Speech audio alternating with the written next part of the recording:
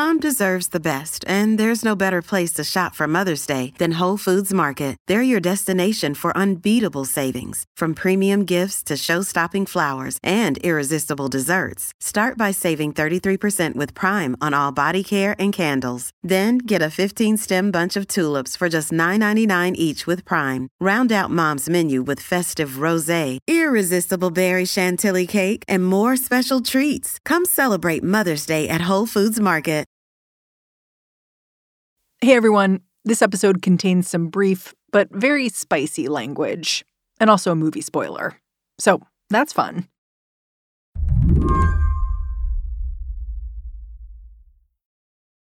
Restaurants are having a moment right now. The first way I know this is from my streaming queue. Earlier this year, I and a lot of other people binged The Bear, a show that captures the chaos of a working kitchen in precise, claustrophobic detail. Bang, Sharpie, label that shit, please, chef. Yes, chef. Tina, fire every single chicken we have, please, okay? Richie, do you even know how to do fries? Yes, I know we need them now. Okay, Marcus, where are we on cakes? Get in there.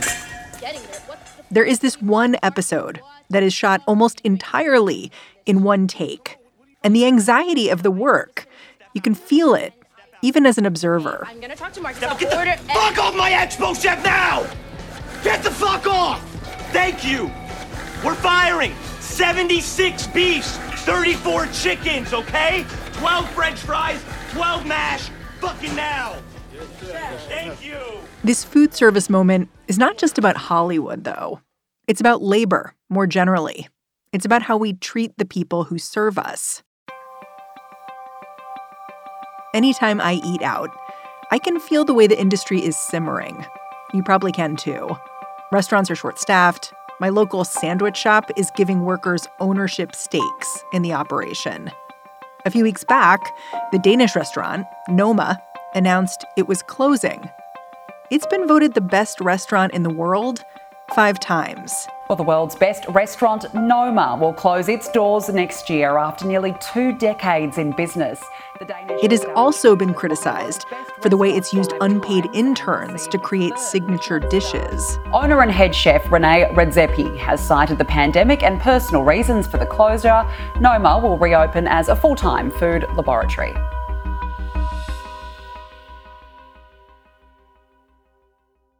I called up Saru Jairuman because I wanted to talk to someone who is seizing this moment. You're recording, Saru? Yep, I'm recording on voice memo. Fantastic. When I got Saru on the line, she was in Albany. She's a labor organizer. She was at New York State House to lobby legislators to raise the minimum wage for restaurant workers. She ducked into a car to find a quiet place to talk.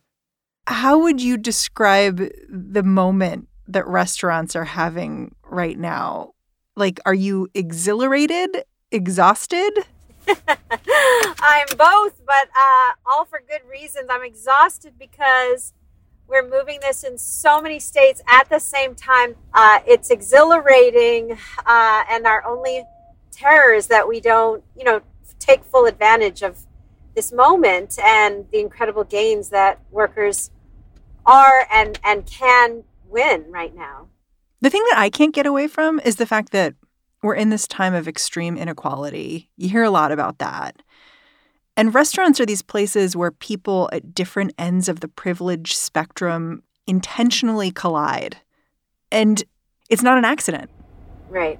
No, it's very, very intentional and historical. In fact, the wage structure comes directly from feudal Europe and from slavery. And so when you say it reflects inequality and it reflects people of very different means coming together, there's a way in which that's very actually intentional and historical. Saru looks at shows like The Bear as a tool. A few months ago, she wrote an op-ed for the New York Times, linking the show to what she called a long overdue reckoning for the restaurant industry.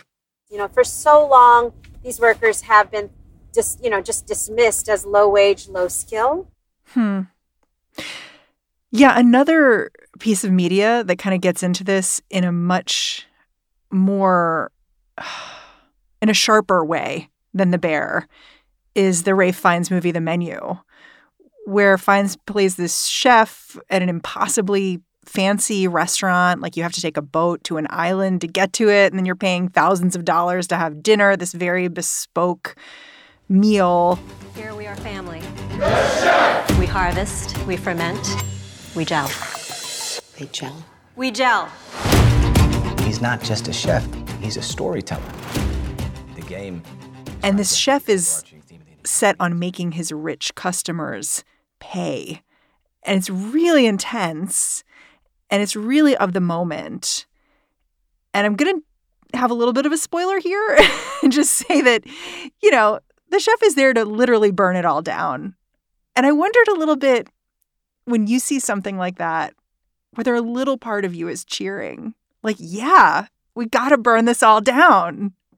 I don't know that I'm necessarily cheering at that movie. I'm cheering at the moment, which in some ways is burning down the ways that these things have been for so very long. There's no world in which the industry survives going the same way it's been going for literally hundreds of years. Today on the show, Saru has been trying to change the way restaurants work for 2 decades. The culture has not caught up until now, though. We'll talk about why. I'm Mary Harris. You're listening to What Next? Stick around.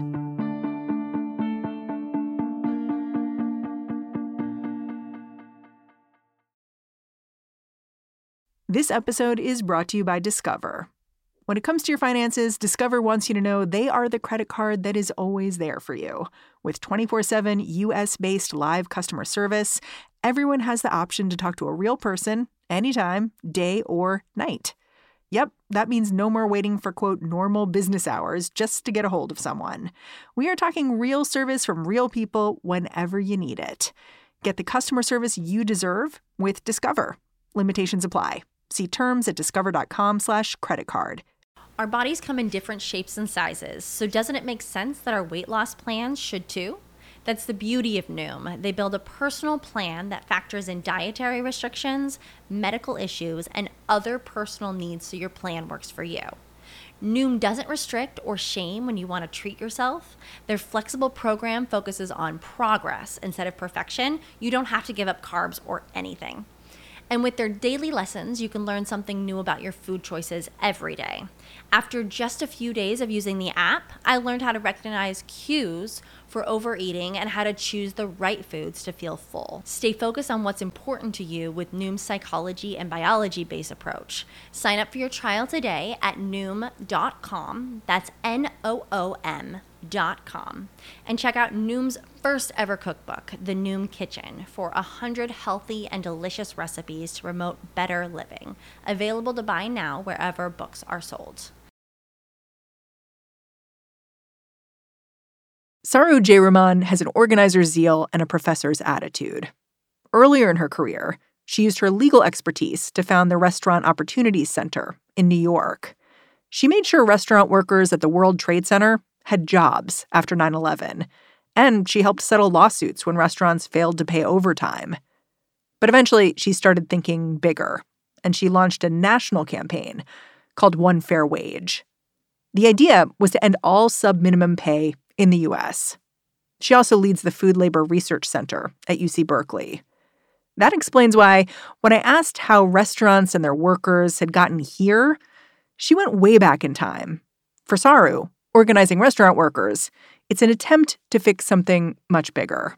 So, look, the restaurant industry has been the absolute lowest paying employer for generations, dating back to emancipation, when the restaurant industry first demanded the right to hire newly freed slaves, not pay them anything, and have them live exclusively on this new thing that had just come from Europe at the time called tipping. You know, tipping originated in feudal Europe as an extra or bonus on top of a wage. So here's the irony. In feudal Europe, serfs and vassals got a wage, and tips were on top of that. But after emancipation, until now, in this country, tips have been mutated into a replacement for wages. At that time, at emancipation, basically as a way to continue slavery, as a way to continue to access free black labor, and in particular, the labor of black women. So they hired all these black women post-emancipation, said, you don't get a wage, you only get tips. That was made law in 1938 as part of the New Deal. Everybody got the right to the federal minimum wage except for these black women who worked for tips. And we went from a $0 wage in 1938 to the current federal minimum wage of $2.13 an hour. And that wage, every time somebody hasn't heard it before, it's outrageous. And I know when I say it, people think, oh, well, that's horrible, but that just must be a small sliver of America. The truth is, this is the largest and fastest growing employer in the United States. It's the largest employer of women. It's the largest employer of people of color. It's the largest employer of immigrants, largest employer of formerly incarcerated people. It's the largest employer of pretty much everybody. And it is allowed to pay in most states under $5 an hour, with the idea that supposedly these people get tips, which again is different even than how serfs were paid in feudal Europe. They got a wage and tips were on top. I want to talk about the organized forces that are fighting you on raising restaurant wages, specifically this group you call the other NRA, the National Restaurant Association. Can you just introduce me to this group, like where they came from, who they represent? Absolutely. So I mentioned after emancipation, the restaurant industry wanted the ability to hire newly freed slaves. There was another industry that tried to do that. It was the Pullman Train Company. It was luxury trains that were going from East Coast to West Coast.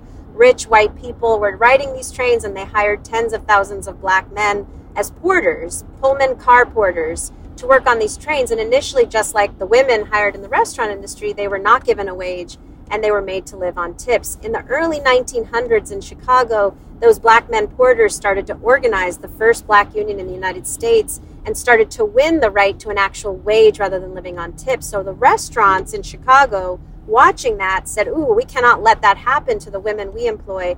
And they ended up forming in 1919 in Chicago the National Restaurant Association with an express mission, intent, and purpose of suppressing black workers' wages in both the restaurant industry and the agricultural sector.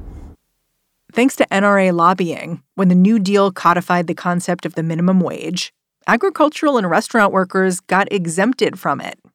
Then the NRA set their sights on something bigger. Back in 1996, when then-President Bill Clinton was working to raise the minimum wage overall, the head of the NRA approached him with a deal. The organization would back the wage hike so long as the minimum wage for tipped workers stayed frozen. It's been frozen since 1991.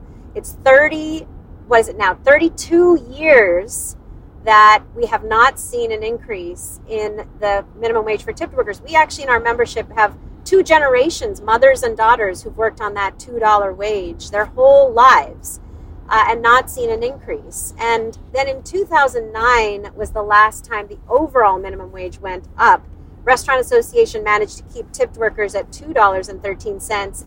Well, and you pointed out, too, how during COVID, that was a real issue because workers in restaurants couldn't get full compensation from the government when they were booted out of their jobs because no one was going to restaurants anymore. So it's like it created this structural thing, right? So March 13th, 2020 was when restaurants shut down. And that weekend, the 14th, 15th, 16th, we launched a relief fund. And just literally in a matter of days, we just were blown away. 300,000, basically 300,000 workers came to us for relief from all 50 states. And 2/3 of them told us they couldn't get unemployment insurance because in most states, they were told that sub-minimum wage was too low to qualify for benefits.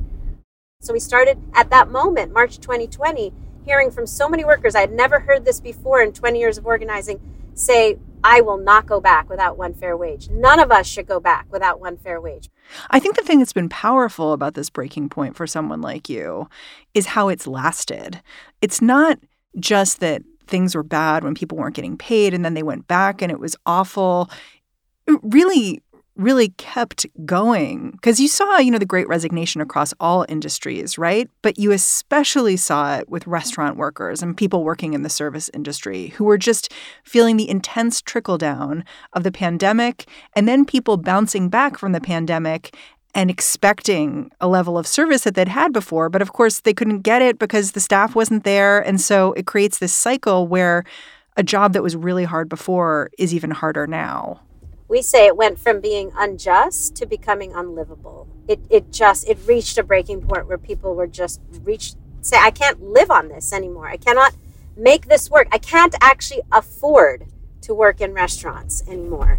Look, our industry is mostly women. Highest rates of single moms of any occupation, mostly women working in very casual restaurants. They really reached their limit. The harassment was already so high, higher than any other industry, because they had to put up with so much to get those tips. But with the pandemic, we heard from so many women. I'm regularly told by customers, take off your mask so I can see how cute you are before I decide how much I want to tip you. It was a breaking point, and so many of them left. So you're right. And it's not just that it's lasted longer than other industries, it's that people are winning significant wage increases in this industry. So we created this big database and started tracking Indeed, job postings from Indeed.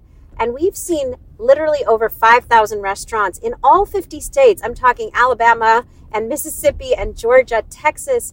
We're seeing restaurants that used to pay $2 and $3, now paying $15, $20, $25, $30. We heard from some folks in Dallas, Texas, where the wage is $2.13, that many restaurants are saying you can't find people for less than $25 an hour plus tips. That's a more than 1,000% wage increase. But here's where organizing restaurant workers gets sticky. The lower minimum wage for people in food service has always been justified by the tipping system. And there are real questions about who tipping works for and why. Years ago, Saru wrote an op-ed that was slapped with the headline, "Why Tipping is Wrong." At the time, some fancy restaurateurs in New York City were trying to get rid of tips. Saru laid out why that move made sense and explained how tipping was a vestige of slavery. But the truth is, there are restaurant workers who like getting tipped. And now, Saru talks more about raising the salary floor for everyone. We were always fighting for a full wage with tips on top. And frankly, California and 7 states have done that for 50 years. So it's not even like it hasn't worked. It's happened for 50 years very successfully in blue and red states, California, Oregon, Washington, Nevada, Minnesota, Montana, and Alaska. And we actually just won it in Michigan last year, too. So now it's 8 states plus Washington, D.C. But doesn't it create a tension where people are going to tip less if their costs are going up as consumers because you're paying your staff more?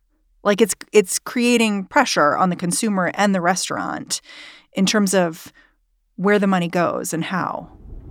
No, it just hasn't happened. That just hasn't been borne out by the evidence. So San Francisco and Seattle are the cities with the highest tipping averages of any cities in the United States. They've had full wages with tips on top for 50 years. Alaska is the state with the highest tipping average of any state. It's had a full wage with tips on top for decades. And there's 2 reasons for this. One is that actually when you pay workers more, guess what they do? Restaurant workers, they go and they spend it. We all, for some reason, we think these workers are workers and nothing else. Oh no, they're a huge population of consumers. And when they get paid more, they're finally able to take their families out to eat.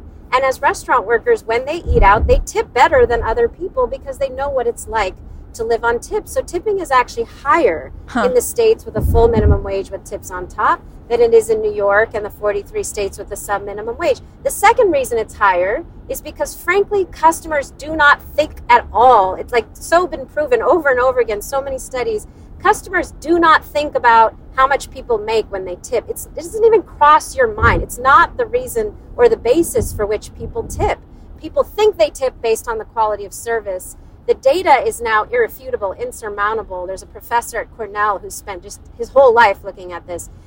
Really, tipping is truly correlated in the United States with the race and gender of the server. If you're a man, you get tipped less if you touch the person. If you're a woman, you get tipped more if you touch the person. It's correlated with the woman's hair color, eye color, breast size, whether she allows herself to be touched. It has nothing to do with the wage. In fact, most consumers, it's not like any of us sit down when we go and eat out and say, how much do you make?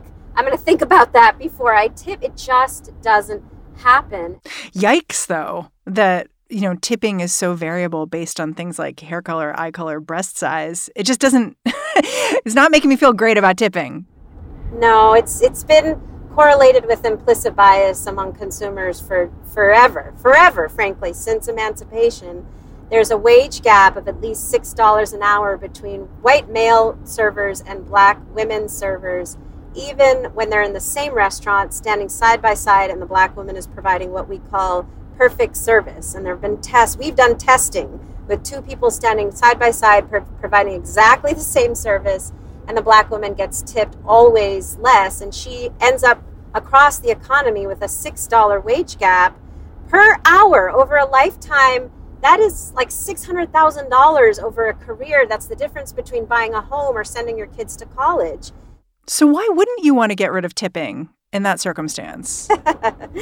Well, what we know is that as a first step, paying everybody a full minimum wage significantly decreases those inequalities, because when you get a full wage as a worker, you are not completely dependent on the tips. You actually get tips. You get more tips than people in other states, but you're not as dependent on the tips to feed your kids. And so, when you're not as dependent, that means you can say buzz off to the person trying to harass you. It also means that your wage isn't entirely dependent on the biases of the customer. So we believe the first step has to be end this legacy of slavery, pay everybody a full wage. Let's start there, and then we can work on everything else. But if we don't start there, we'll never be able to get rid of these inequalities. After the break, what it would take to see an eradication of the tipped minimum wage nationwide.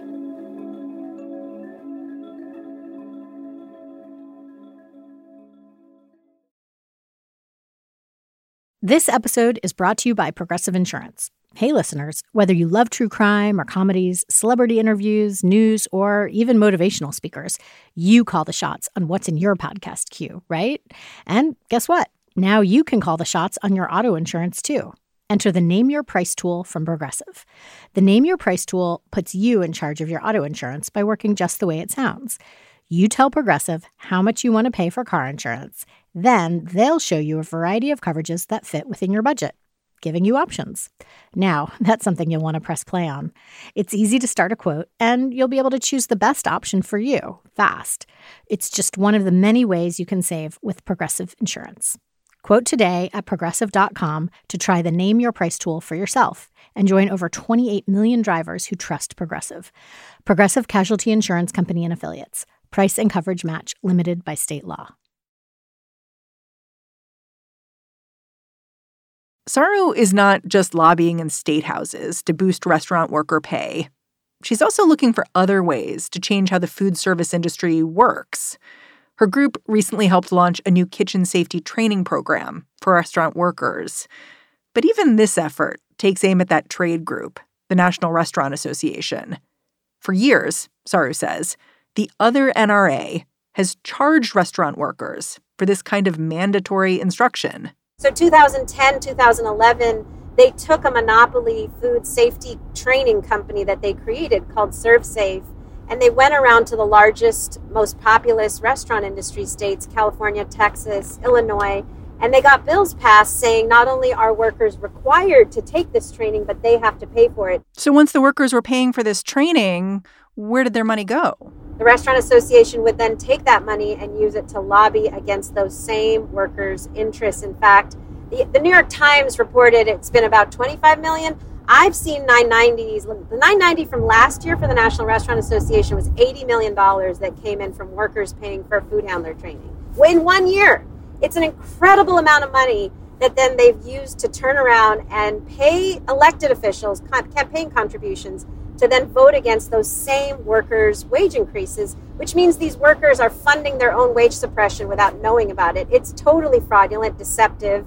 It's a deceptive business practice. There's all this litigation that's now underway against the Restaurant Association for engaging in fraud, essentially, for decades.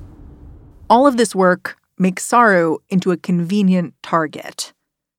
I did notice that some of the attacks against the work that you do are quite personal. Like this Economics Policy Institute, which seems to be associated really with like some public relations people, published a website that attacked you directly.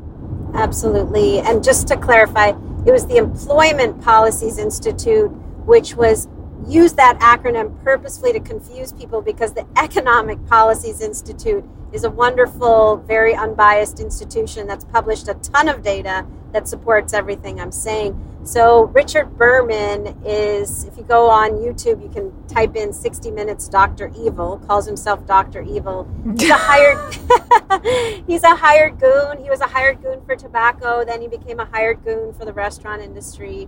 And he created an attack website to attack us, and also a fake organization called the Employment Policies Institute with the same acronym as the Economic Policy Institute to confuse people, and set up an attack website where he put my children's pictures up on this attack website. My baby, when she was 2 years old, she's now 10, but I put her up on that website. They went to our funders' homes to tell them not to fund us. And of course, there have been innumerable death threats, just so many I can't even count. So yes, it's all been incredibly personal and very gendered. And because I'm a woman of color, it's become like, I've been a boogeyman or a boogie woman that somehow I'm out to kill the industry. And what's so incredible is that through the pandemic, the restaurant owners that work with us, it grew from 800 pre-pandemic to 2,500 today. And so everything they've done to try to say we want to shut down the industry now looks just ridiculous, given the amount of restaurant owners who have joined forces with us saying, no, actually, this is the only future for the industry to survive. It's not going to kill the industry. It's actually the only way we're going to survive.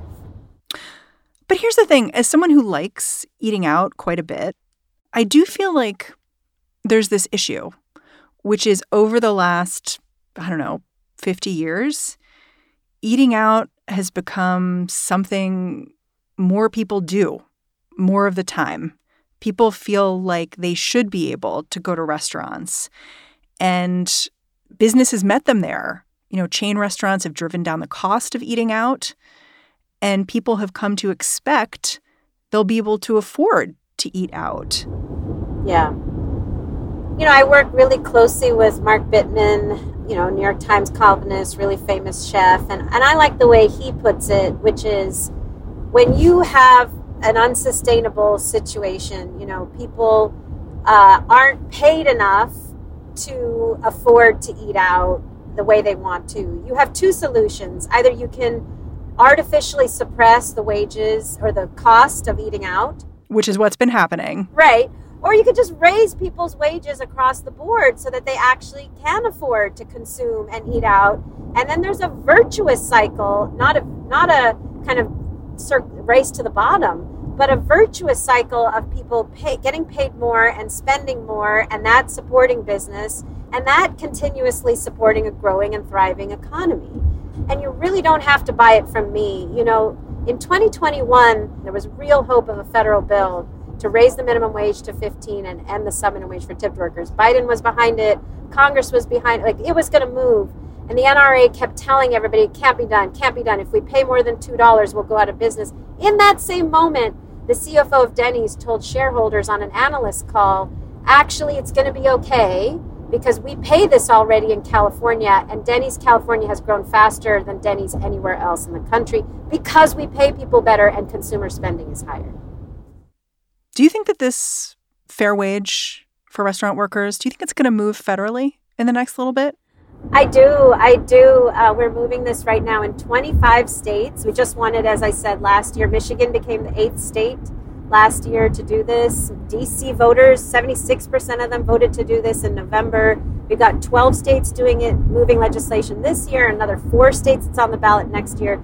I think by 2025, 2026, half the country would have done this. And at that point, it's totally plausible for the federal government to do it because half the country would have done it already. So yes, we are headed in this direction.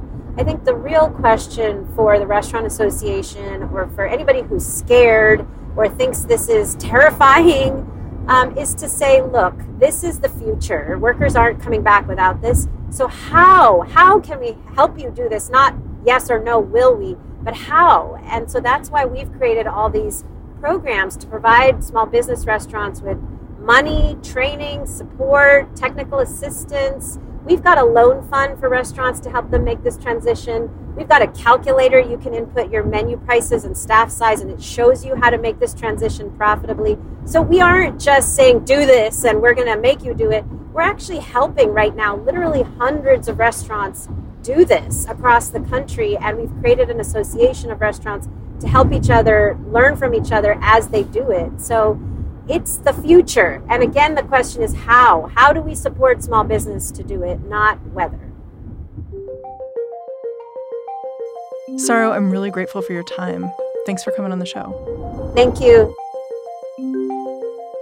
Saro Jayaraman is the president of One Fair Wage and the director of the UC Berkeley Food Labor Research Center. And that's our show. If you're a fan of what we're doing here at What Next, there is a way to show us some love. Join Slate Plus. That's our membership program. Go on over to slate.com/whatnextplus to find out how. What Next is produced by Elena Schwartz, Carmel Delshad, and Madeline Ducharme. We are getting a ton of support from Anna Phillips, Jared Downing, and Laura Spencer. We are led by Alicia Montgomery with an assist from Susan Matthews. Ben Richmond makes sure I read these ads. And I'm Mary Harris. You can go track me down on Twitter. I'm at Mary's Desk. Thanks for listening. Talk to you tomorrow. This is the story of the one. As head of maintenance at a concert hall, he knows the show must always go on. That's why he works behind the scenes, ensuring every light is working, the HVAC is humming, and his facility shines. With Grainger's supplies and solutions for every challenge he faces, plus 24/7 customer support, his venue never misses a beat. Call quickgrainger.com or just stop by. Grainger, for the ones who get it done.